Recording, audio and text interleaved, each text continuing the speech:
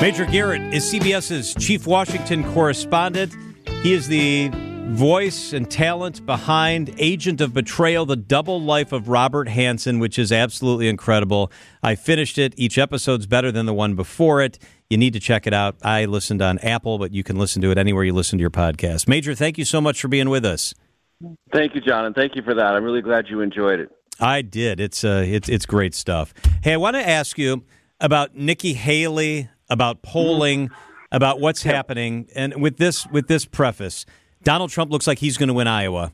But there, as you know better than I, have been many people who have won the presidency who have not won Iowa. I mean, Joe Biden finished fourth in Iowa in 2020. Right.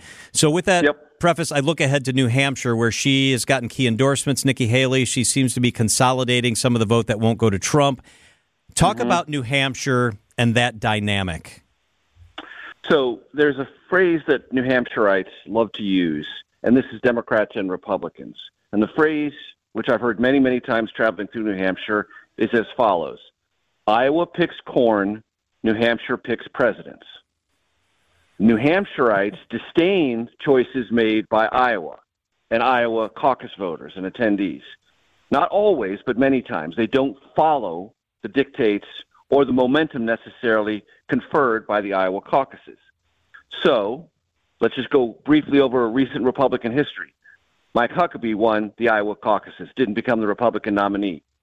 Rick Santorum won the Iowa caucuses, didn't become the Republican nominee. Ted Cruz won the Iowa caucuses, did not become the Republican nominee. So this is particularly true for Republicans. Nikki Haley has not invested on the ground in Iowa.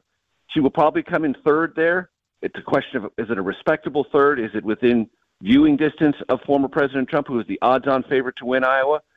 And from Iowa, what does she do in New Hampshire? She's got Governor Sununu's endorsement, but she has to have, if she succeeds in New Hampshire, and let's say she beats Trump, which would be a stretch right now, according to the polls, but let's say she does, there has to be another act, and that act will soon be rendered in South Carolina. So for Nikki Haley, it has to not just be New Hampshire, it has to be another act.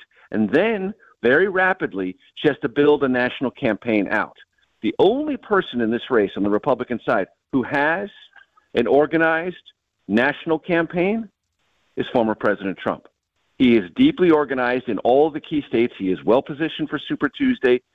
The state parties are aligned with him more closely than they were in 2016, and so is the national party. So remember that. Don't ever forget that as you're evaluating Trump's chances. He is still better organized state by state than anyone else in this race.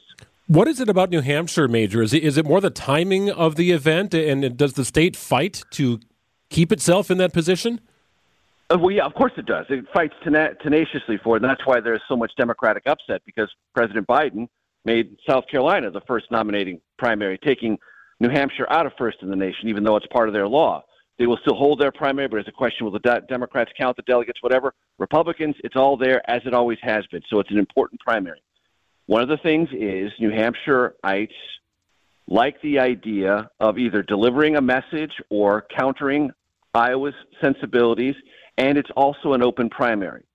So that's why John McCain could do so well there, because some Democrats and independents could participate. Iowa is closed. Iowa is a partisan event.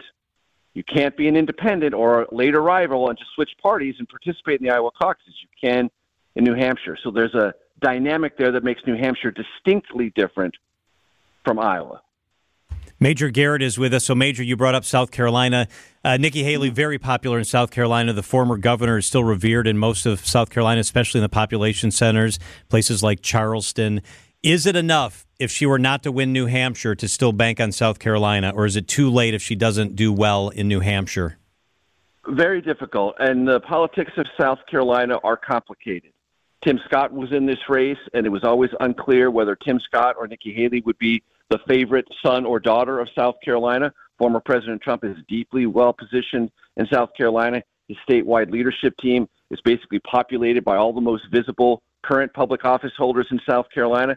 So again, Trump is well-positioned there. But a win in New Hampshire might make Nikki Haley more of a favorite daughter, if you will, in South Carolina and alter that dynamic. And here's the one thing we have to keep in mind. There is and there has been around former President Trump, because his campaign loves it and tries to increase awareness of it and absorption of this every minute of every day. He's inevitable. He's inevitable. This race is over. Let's get on with the Joe Biden conversation.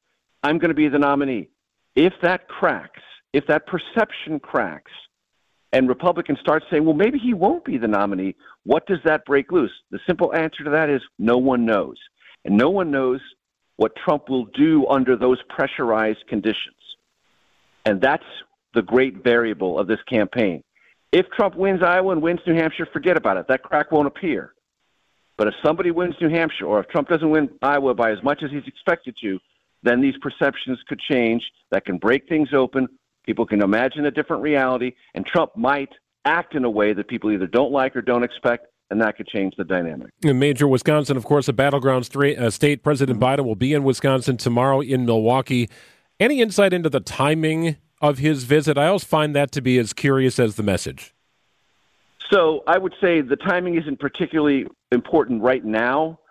Timing for political candidates is very important leading up to events, but he wants to be present in the Midwest for sure.